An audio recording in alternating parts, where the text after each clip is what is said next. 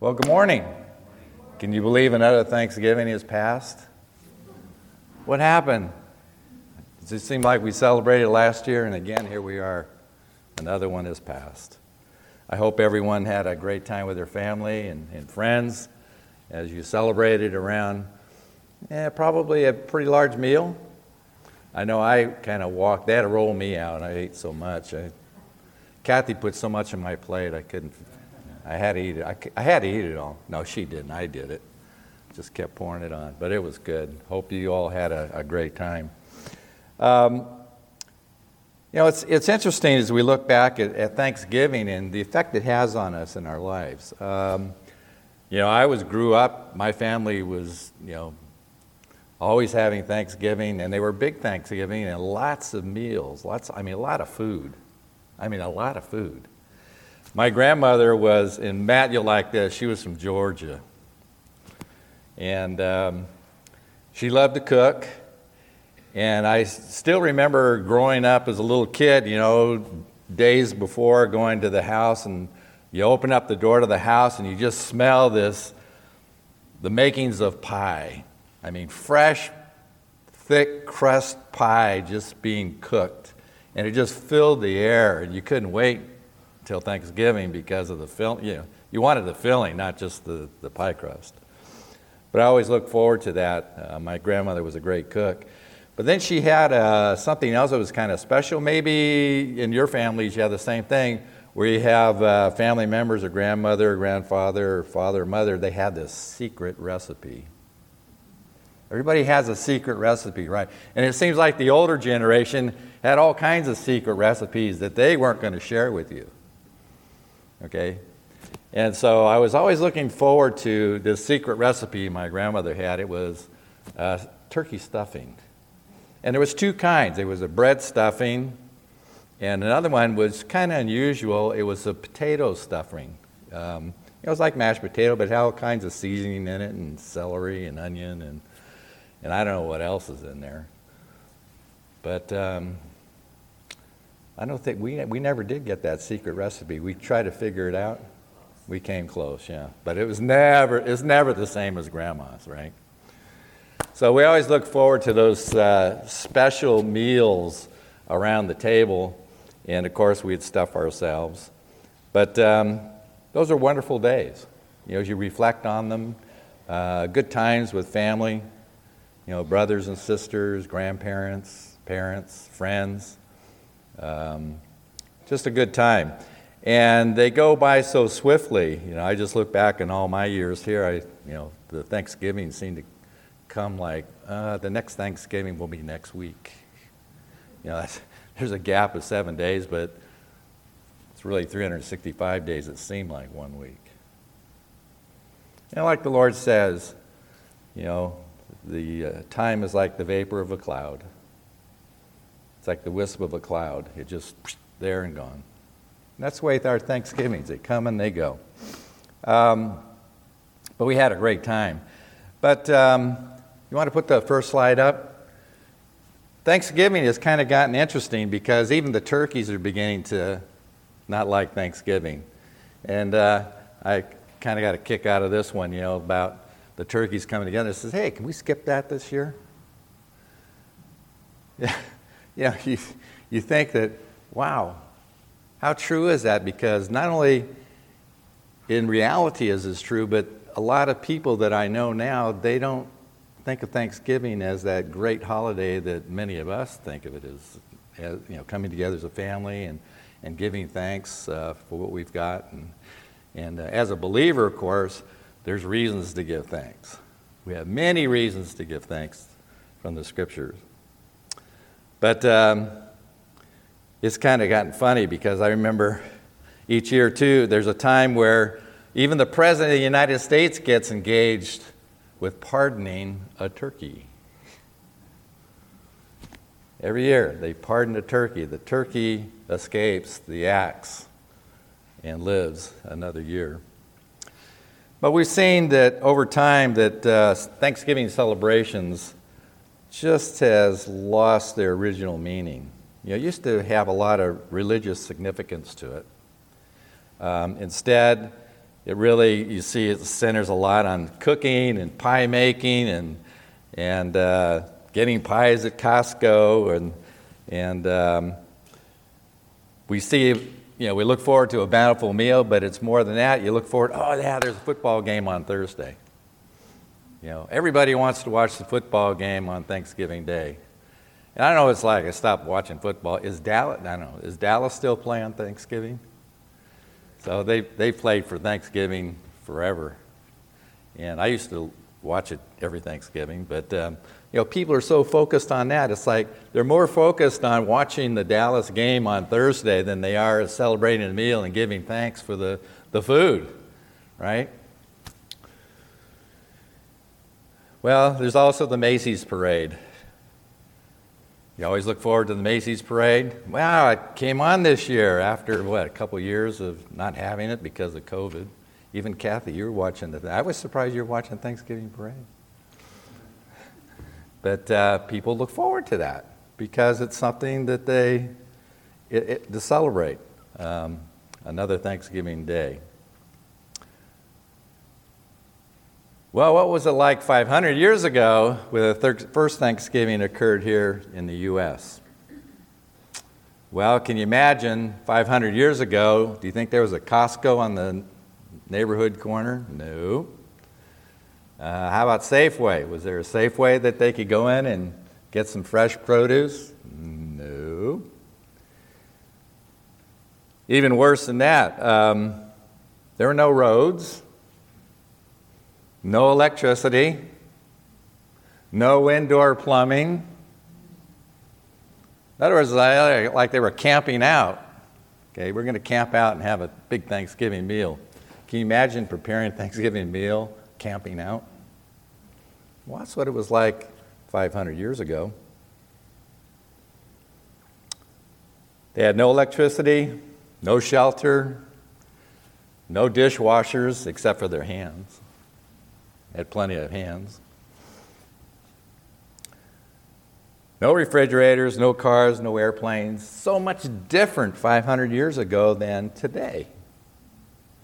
And when you look back of 500 years ago to where we are today, wow, can we give thanks? Just in the simple things. Wow, we have planes, airplanes, railroads. It's amazing. We have all these places that we can shop for groceries. Good reason to give thanks. Well, even back then, they gave thanks. It's interesting to see how Thanksgiving, the turkey, has become synonymous with Thanksgiving. I mean, there was discussions on the radio and TV. Where are we going to get turkeys this year? We got this big supply chain problem. No turkeys are going to be available. If you go out there late, 2 or 3 days before Thanksgiving, you may not have a turkey. I don't know what it was like. I understand people got their turkeys. I don't know anybody that missed out. But nevertheless, turkey is synonymous with this holiday, and but I don't think they had the turkeys then that we have today. Maybe a little bit different. So what I want to do this morning is kind of peel back the pages of time and see what some of the historians said about that first Thanksgiving Day. What was it like? And let's see what they said about the Plymouth colonists. Now, does anybody know why they called them the Plymouth colonists? It's kind of interesting because our assembly background is from the Plymouth Brethren.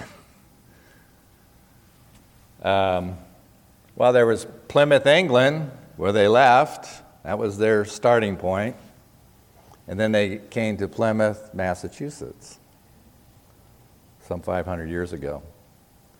And this is what his historian writes the account of that time. The Plymouth colonists and the local Indians shared an autumn harvest feast that is acknowledged today as one of the first Thanksgiving celebrations in the colonies. For more than 2 centuries, Days of Thanksgiving were celebrated by individual colonies and states. It wasn't until 1863, in the midst of the Civil War, that President Abraham Lincoln proclaimed a national Thanksgiving Day to be held each November. Slide 2, please. Now, this is a picture of the Mayflower in which the colonists came. And it was a small ship. It carried about 102 passengers, not very many. It wasn't very big, very small. And the people that were on it, two groups of people, they were called the Separatists. They're the Pilgrims. And they were escaping religious persecution from England. They wanted to get from underneath the English government in King James during that time. And it's kind of interesting when you really think about it, because their journey didn't start in 1620. It started many years before that. They were being persecuted in England for their religious beliefs, and they want to escape from it. And they all fled to, these 100 fled to Denmark. I never knew that. So they were in Denmark for several years, and they had a tough time there because they couldn't speak Danish. So they struggled there for a few years, but they really couldn't take this trip yet until they acquired money. They needed some investors to be involved to help pay for that trip. Now, when you get on a cruise ship today, you can pay anywhere between $2,000 a week to $20,000 a week to take a cruise for one person. But in those days, they had to gather the finances in order to take this trip. It wasn't an easy thing. So finally, they heard that Spain was going to come to Denmark, and they said, wow, we don't want Spain to come in here, because then we're going to be under the impression, under the hands of the Catholics in Spain. And they didn't want that. So immediately they gathered everything and came back to England. And then they got onto the ship in 1620 to come to the United States. They were here to seek a new home where they could freely practice their faith. And the other individuals that were lured by the promise of prosperity and land ownership, they were known as the, there's a term for it, I forget what it was. Anyway, these individuals, they were looking for land and prosperity. They had nothing to do with the Separatists or the Pilgrims at all. But they were on board, and they came. And they helped also finance the trip. And so after a treacherous and uncomfortable crossing that lasts 66 days, just think, 66 days on that small ship. Now, I wanted to try to give you an idea what it was like to be on that ship with 100 people. Now, I snapshot a cruise ship today. You know, this is a typical cruise ship. It might have 3,000 to 5,000 people on it. And I superimposed on the front, I don't know if you can see it that well, right here, that first dot. I superimposed the Mayflower in front of the ship. And how I was able to do that is I saw people that are on that ship, on the Mayflower and on the cruise ship, and I shrunk it down to the same size as the people to give you an idea. So we can see the Mayflower would sit right on the bow of that ship. That's how small that ship was. Now, if I was going 66 days across the Atlantic in terrible weather, which ship do you want to be on?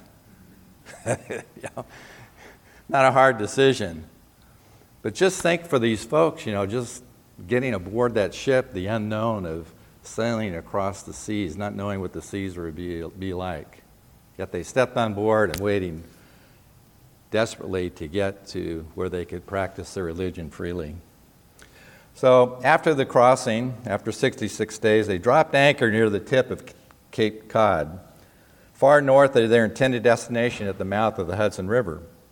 1 month later, the Mayflower crossed Massachusetts Bay, where the Pilgrims as they now are commonly known, began the work of establishing a village at Plymouth. Throughout the first brutal winter, most of the colonists remained on the board ship, where they suffered exposure, scurvy, outbreaks of contagious disease. Do all of you know what scurvy is? It's a term we don't hear too often these days, but it's a lack of vitamin C. And if you don't have vitamin C, it has a very destructive result in your body as a result of not having vitamin C. So only half of the Mayflower's original passengers and crew lived to see their first New England spring. In March, the remaining settlers moved to shore. Now, it's kind of interesting to see some of these settlers, because there is a Mayflower group out there that are descendants of the Mayflower, and they do research on the Mayflower, and they keep contact with all the descendants of the Mayflower and all these famous people that are there. And so then they all put all the surnames out there, and so I just got out there and looked out there to see if my name was out there, and it was. I was surprised. Ormsby is there. Kathy's name was out there too, Swift. You might take a look at it just for fun. See, you might be a descendant of the Mayflower. So we see that once the weather broke, the remaining passengers and crews, they left the boat in March and they settled on shore. Earlier, a Native American named Squanato had been kidnapped by an English sea captain and sold into slavery before escaping to London and returning to his homeland on an exploratory expedition. He taught the pilgrims, who were weakened by malnutrition and illness, how to cultivate the corn, extract maple, the sap from maple trees, and catch fish in the rivers and avoid various poisonous plants. The first Thanksgiving celebration was held November 1621. After the Pilgrims' first corn harvest proved successful, Governor William Bradford organized a celebratory feast and invited a group of the fledgling colony's Native American allies. And the festival lasted 3 days. Now, can you imagine? Well, it kind of is like 3 days for us. How many days of leftovers do we have? It's like we continue to celebrate 3 days after because we got all the food left over. But they celebrated for a total of 3 days in those days. Another pilgrim historian, Edward Winslow, he wrote, "Our harvest being gotten in, our governor sent 4 men on fowling." Well, they're going out for a hunt. They're going out for hunt birds. That's what that means. And although it had been not always so plentiful as it was at that time with us, yet by the goodness of God, we are also so far from want that we often wish you partakers of our plenty. Kind of gives you a flavor of the attitude of what it was like then. Okay, slide 4. Now, this is usually what we see at Thanksgiving. Now, I kind of put different dishes out there. Now, the lower photo would be typical of a Thanksgiving table that I would see, that I grew up with. And I think some of you are kind of familiar with some of those foods. Lots of pies and gravy and turkey and other things. And then there, the top photo is what Filipinos would see or serve during their Thanksgiving. Next slide. And then here's some more. This is from Japanese, Brazilian. The other one. Oh, more Filipino. This is what their table may look like and the different foods that they had in those days. Next slide. And, of course, bread. You always have bread during Thanksgiving, right? I mean, there's nothing better than fresh baked bread. I love that smell. It just, it really gets the sensory, things going on in your body about smelling that bread. Can't wait to get a hold of it. The one picture shows the different styles of breads, but they didn't have this kind of bread in those days during the Mayflower. And even in biblical times, they didn't have that kind of bread. More typical is what you'd see in the other two photos with the table and the picture above. You'd have kind of like flat bread. There's no yeast in it, just a flat bread. Next slide. And then in biblical times, what I did, just out of curiosity, what are some of the foods that they would eat during the biblical times? It was kind of lots of an array of foods, a great variety, and some of the foods I like, except for one, is a green lentil. You know, the top there is lentil, very common. And Noad, you'll recognize the figs, since you got a lot of figs in your yard. Figs is a favorite of many people. Kathy loves figs. And of course, honey was very common, and available, and I love honey. The other is melons. There were melons that were available in the biblical times, as well as pomegranates, leeks, garlics. They're all talked about in the scriptures. So we know those foods would be available for any kind of festivals or feasts that were given in those days. Okay.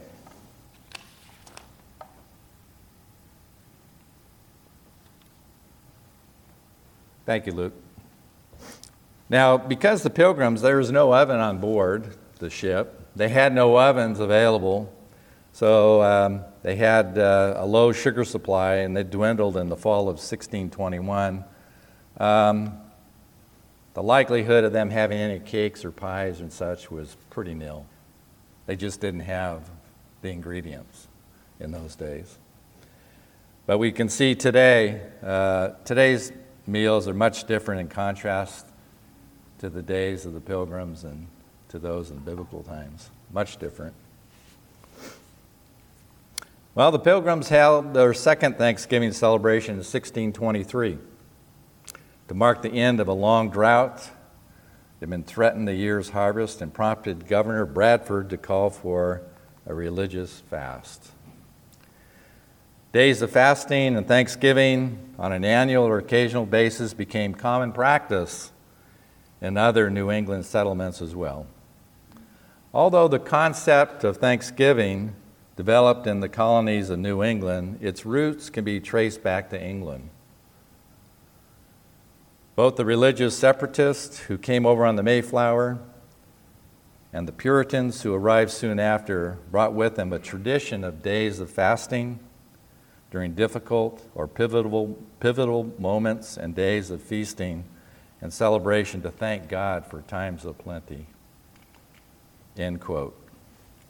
So that's a historical account of the Mayflower. And, looking back in our own history to the Bible, I was curious to see how many references were there in the Bible on Thanksgiving. How many do you think there were? 5? 10?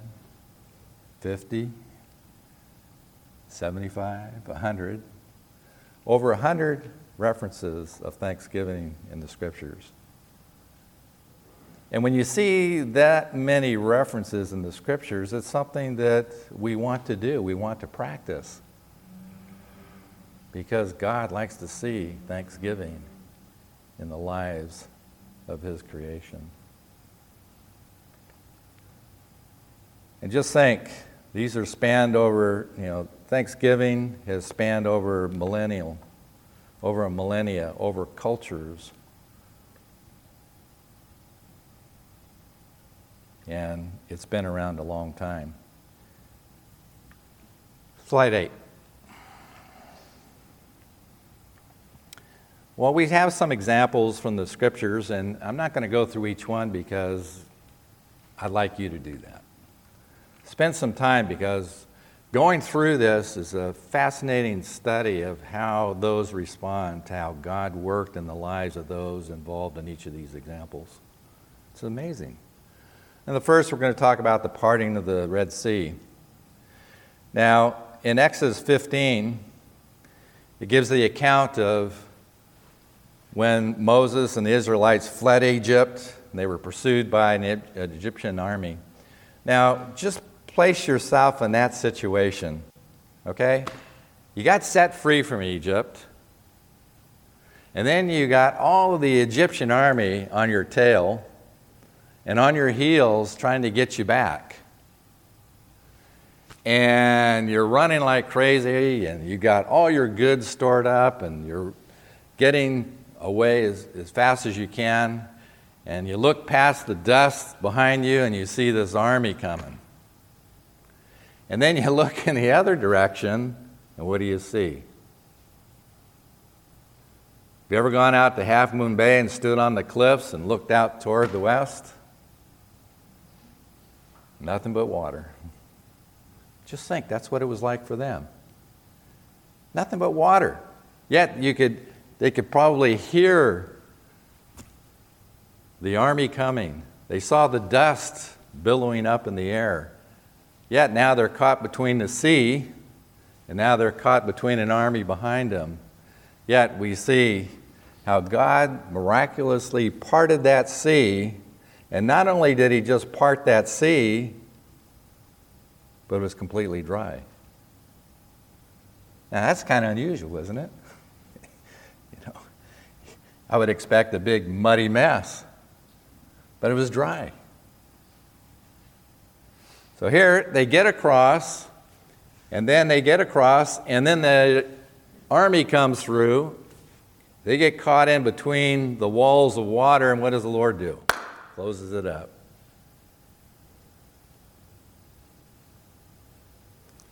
All the Israelites, they pass safely to the other side. Well, when you read this epic miracle in Exodus 15, you see in this entire chapter of 15 how it's dedicated to praising God for the miraculous deliverance from the enemy. You know, Moses and Israel were careful to give God thanks for his protection. It's a great story. And it's not a fable. It actually happened. Amazing story. Next slide.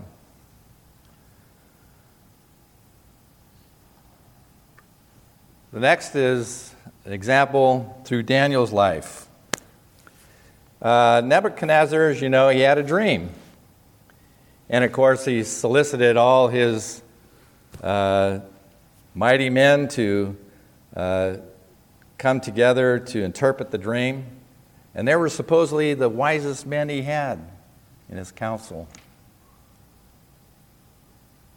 But instead of telling them the dream, he requested that the men not only interpret the dream,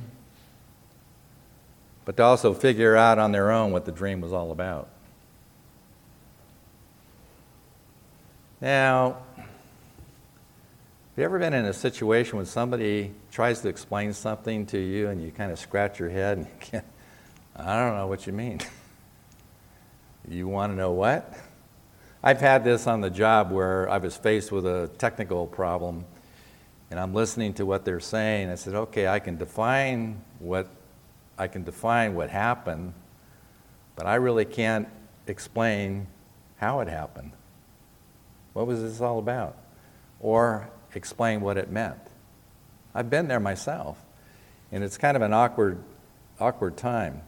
But here we see even the wise men of Nebuchadnezzar, they couldn't explain this dream. Well, the servants of the king were not able to perceive the contents of this dream, nor interpret it. So the king was so angered by this, what did he do? He put them all to death. Now, when Daniel heard the news that he and the other wise men were to be slain, even that he did not know the king's desire for interpretation, Daniel requested that King Nebuchadnezzar give them a little time. And we know the story. Daniel, Shadrach, Meshach, and Abednego, they prayed to God. They prayed to God to reveal to them the dream. And not only to reveal the dream, but its interpretation. Before Daniel returned to the king with the answer, he thanked God. Thank God for revealing to them the dream. And he did this even before he went to the king to tell the king of the interpretation. See, he took pause in his life. He took pause to give thanks to God for giving them the answer. And that's what God wants us to do. When something in our lives comes along, he wants us to take pause and to give him thanks. And sometimes we're so busy in our life, we don't take time to just stop and think, Lord, you're so good to me. Thank you, Lord, for doing this.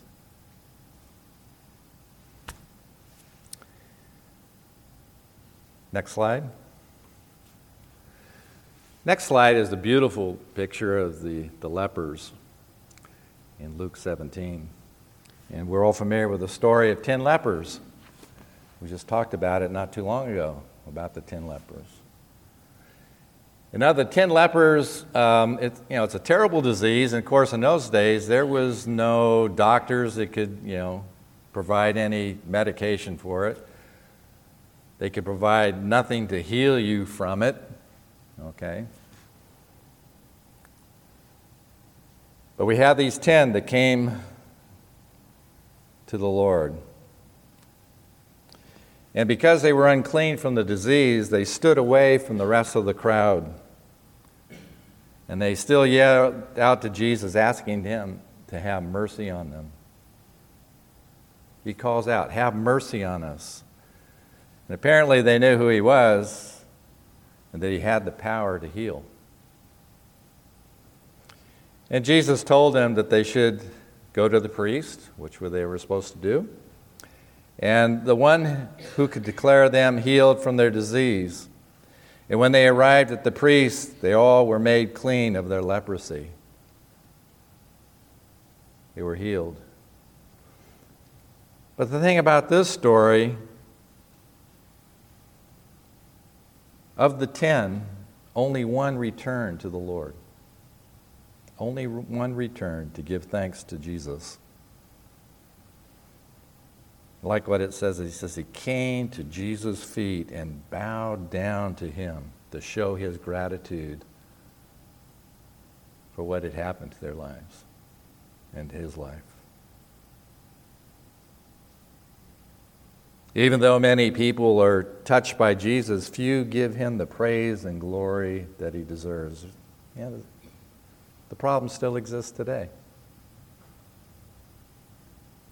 People don't take pause and stop and think what God has done in your life and give him the thanks and the glory that is due his name, because he's the one that made it possible. He provided the opportunity, or he might have provided safety for you. Kathy was just saying to me on the other day, the traffic was horrendous.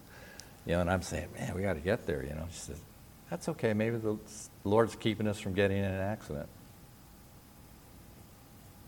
How many of those situations you've been in, Nick? You think, wow, man, I could have been in an accident if I'd been there, 5 minutes earlier. But we give thanks to God how he works in our lives. He wants to receive the glory from us. Next slide. Well, if we look at these three events, we might think, well, how do we define thankfulness? What's the definition of it? And I have some suggestions. One is giving thanks is a personal choice. It's a personal choice that you make. It's something that you think about. It's something that you want to do. You're not forced to do it. It's a personal choice. And it's that conscious effort of the mind and will to remember how my life has been changed through the action of God and through others in my life. Now, why did I say through others in my life? Because God uses people in our lives to cause us to grow, to change. Another suggestion, it's an outward expression showing gratitude for favors, benefits, or mercies. And it's an acknowledgement of benefits received. How so? Some of you are really good at sending thank you notes. Some of you are really good at making a phone call and saying thank you. Some send emails. And when you get those little notes of gratitude, aren't you blessed by that? Aren't you thankful for that? You know, that they took that time and that effort to say thank you for doing whatever that was that they did. I'm always pleased with it. I love it when Kathy says, hey, we got a note from, Sharon, or we got a note from, Dorothy. I love it. Got a note from you, Elizabeth. It was encouraging. Those are encouraging notes.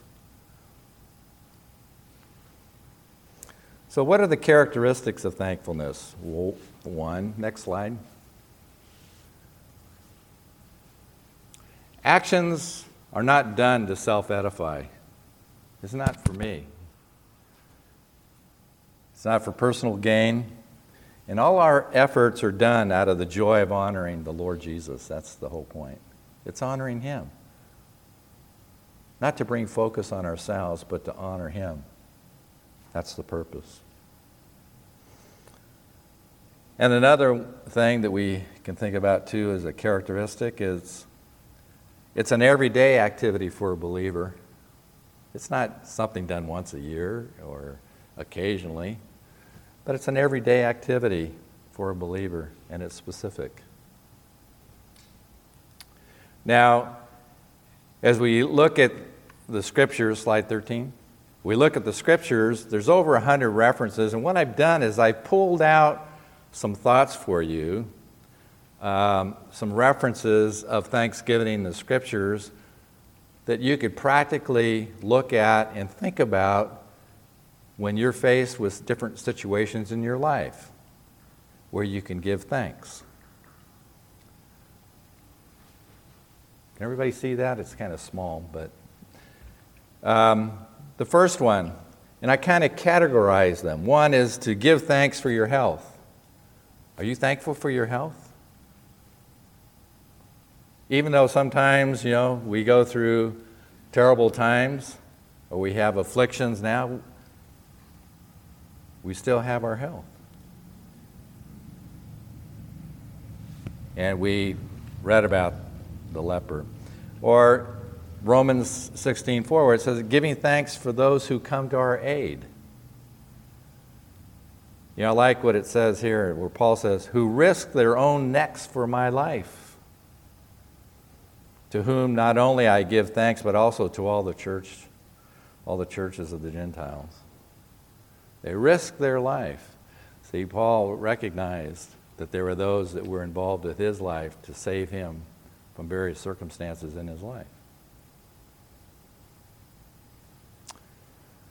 When you have someone in your life that's willing to risk their life for you in a situation,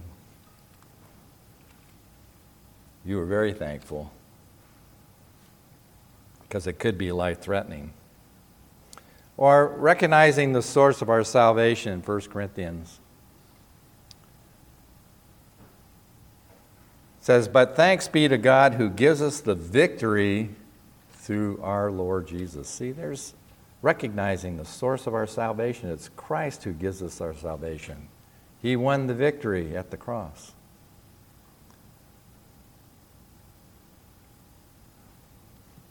How about the attitude of a believer toward others? It says in Ephesians, do not cease to give thanks for you, making mention of you in my prayers. That was Paul. Always thinking about the saints of the churches in the early day church. Giving thanks for them.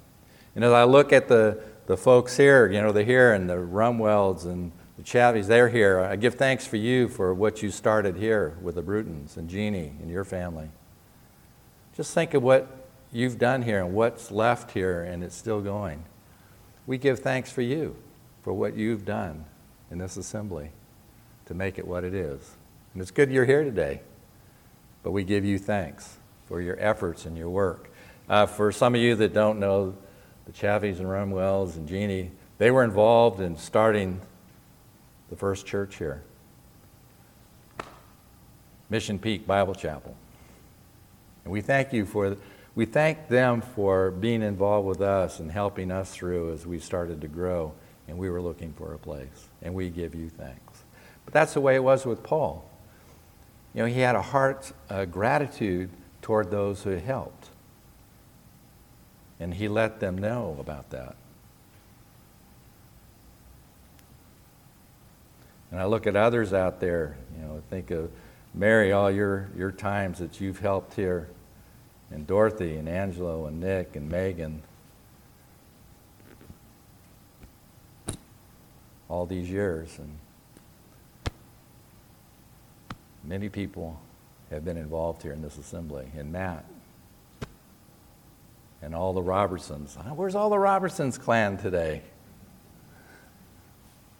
We thank all the Robertsons and Jen for all her work. And you know, she does a lot of this communication stuff. She does all this social networking stuff. She does a good job in that. We thank you for all of that, Jen. Thank you so much. And getting the goodies out there all prepared. We thank Sharon for all her efforts for working with the kids here and seeing their lives grow up in Christ. And we appreciate Sharon for that and continuing to press on.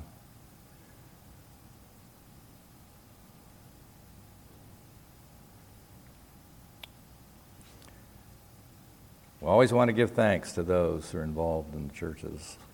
For all those that are here in this room, I know you've been involved.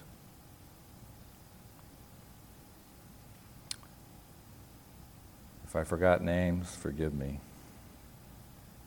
Age.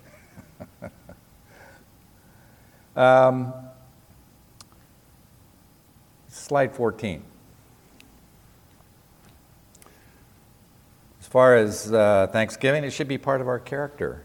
Giving thanks. That's what the Lord says. Give thanks. That's something that we should do. That should be our character as a believer. Give thanks to others in Colossians 1. We give thanks to God and Father of our Lord Jesus Christ, praying for you always. You know, and you see when you say it, praying for you always, there's that conscious effort thinking about other individuals, not just yourself. It's thinking about others, right? And you're thanking others for how they've influenced your life. I think of those influenced my life a lot too, is like Joanna. Joanna keeps me straight and honest. I love Joanna. If you ever want to know the truth, just talk to Joanna. She'll let you know right away. Right, Joanna? I love Joanna.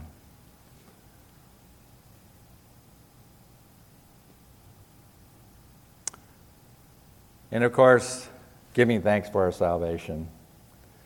In 2 Thessalonians, but we are bound to give thanks to God for you always. Because God from the beginning chose you for salvation through sanctification by the Spirit and belief in the truth. It's a wonderful thing to give thanks to those who have been saved. And I think many in this room that have been saved, and what a joyful time that was to see them come to salvation in the Lord. There's nothing greater. And that's a great day of Thanksgiving. Even the angels in heaven rejoice when someone gets saved. That's a good thing. And when you hear of those that do get saved, I'm sure your heart rejoices too. Especially for those who you've prayed for many years. I know Mary's prayed for people for many years, and later on they've gotten saved. It's amazing. But it's a real time of rejoicing. I love to see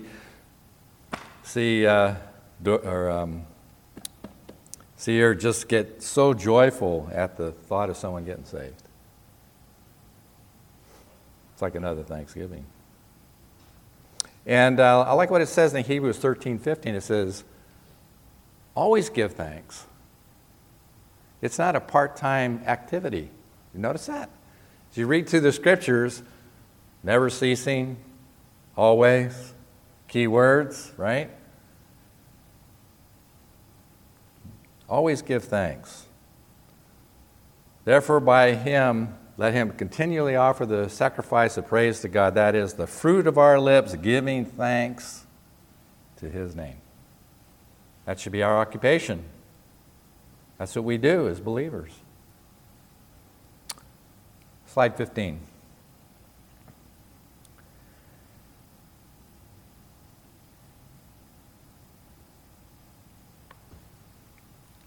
Our focus. Sometimes we need to stop in our busy life and focus on the things of the Lord and focus on God's people. And focus on some of the things or the trials that individuals that you know in the assembly or outside of the assembly that are going through. It's time to focus on those things. Maybe missionaries that you know, they're going through trials. New believers are going through trials. Saints in the assembly that are having health issues. It's time to stop, pause, and focus. And we see in 2 Samuel, therefore I will give thanks to you, O Lord. That's the way we need to be. We need to give thanks to those that we know and love, and also give thanks to the Lord as well for bringing these individuals in our lives. Because the Lord brought those people into your lives for a reason. It's not just a chance. It's not by mistake. There's a reason.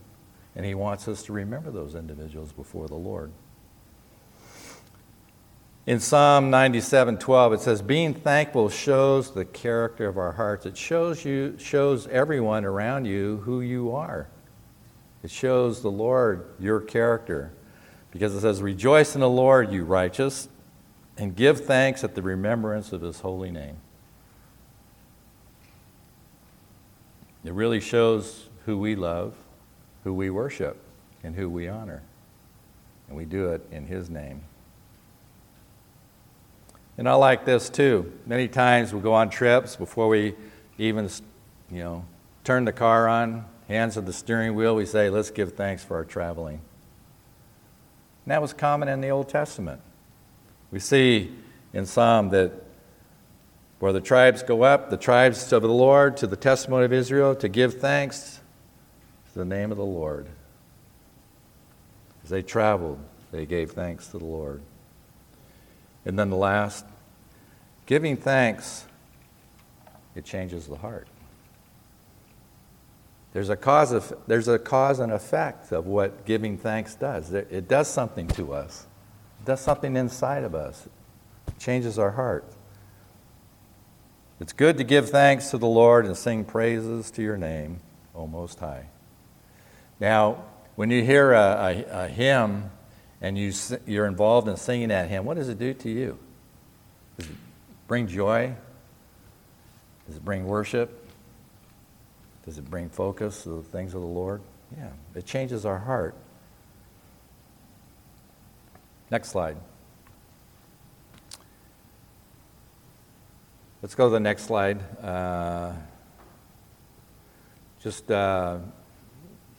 We'll delete that one for now. Just go blank right now. Yep. Okay, thank you. Well, ask yourselves, when should we show thanksgiving? Well, there's a psalm that I was kind of hard-pressed to share this with you, but I'm going to do it anyway because it hit me hard too. When should we give thanksgiving? The Lord's pretty specific here. It says in Psalm 119, you ready for this? At midnight, I will rise to give thanks to you. When at midnight? Are you a night person? At midnight. And he's going to do it. It says here, I will give thanks to you because of your righteous judgments. And then in Ephesians 5:20 it says, giving thanks always in all things. Now, that's this big, isn't it? Giving thanks. And then when you add all things, that's pretty broad. But that's what it means, in all things. It's not just the simple things. First and foremost, giving thanks, it's our practice. That's what we should do. It's our practice. In 1 Thessalonians 5:18, it says, "In everything give thanks." And there's a command after it, which is interesting. "For this is the will of God." That's His will. That's what He desires of us. And everything give thanks, for this is the will of God in Christ Jesus for you. And when we do that, it reflects what our true character is like. People see what we're really like. Not what we say, but what we're really like. Second, it's a reflection of our changed life in Christ. We're born again. We have a new creature. It says in Colossians 3:17, "And whatever you do in word or deed, do all in the name of the Lord Jesus, giving thanks to God the Father through Him." We see here thankfulness is a sign of a changed life. We're different.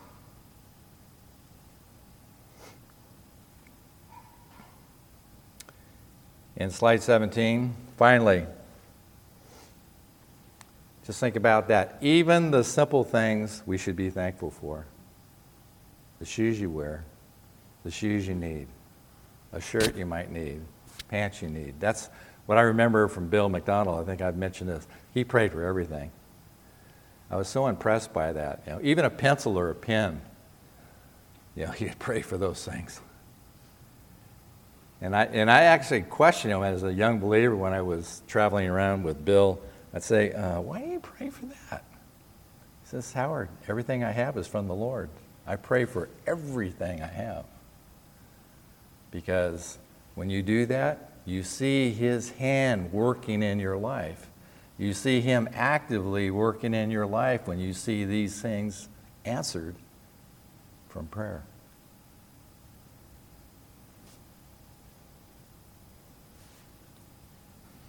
The other thing, don't reserve your praise to God for only the big things. Okay? It's so easy to do that. And recognize that God is the giver of all good gifts in our life, great and small. Next slide. And I like this to close. We are to be examples of Him. We are the first fruits of Him.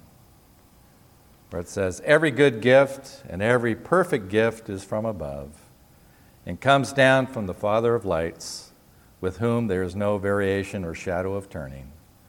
Of His own He brought us forth by the word of truth, that we might be a kind of first fruits of His creatures." Be examples. Be examples. We're going to have a song that we started out with, and we'll play it through, and as we start thinking about being thankful, just quietly in your own heart, think of things that you're thankful of when this hymn is being played. There's a lot to be thankful for thankful to the Lord for. And again, I appreciate all the saints here in this assembly. And I've seen the Lord bless you in many ways, work in your lives in many ways. And I want to thank each one of you here for being part of our life. Thank you for the leadership. Thank you for the deacons that have been faithful over the years. Thank you for the Long family and their devotion and their love for the Lord here as being a deacon, and you as well, Matt. And also, thank you for all the technical things that you do. And I just appreciate all of you. All right, go ahead and play that hymn. And again, as you think quietly in your own heart, just think of things that you can thank God for.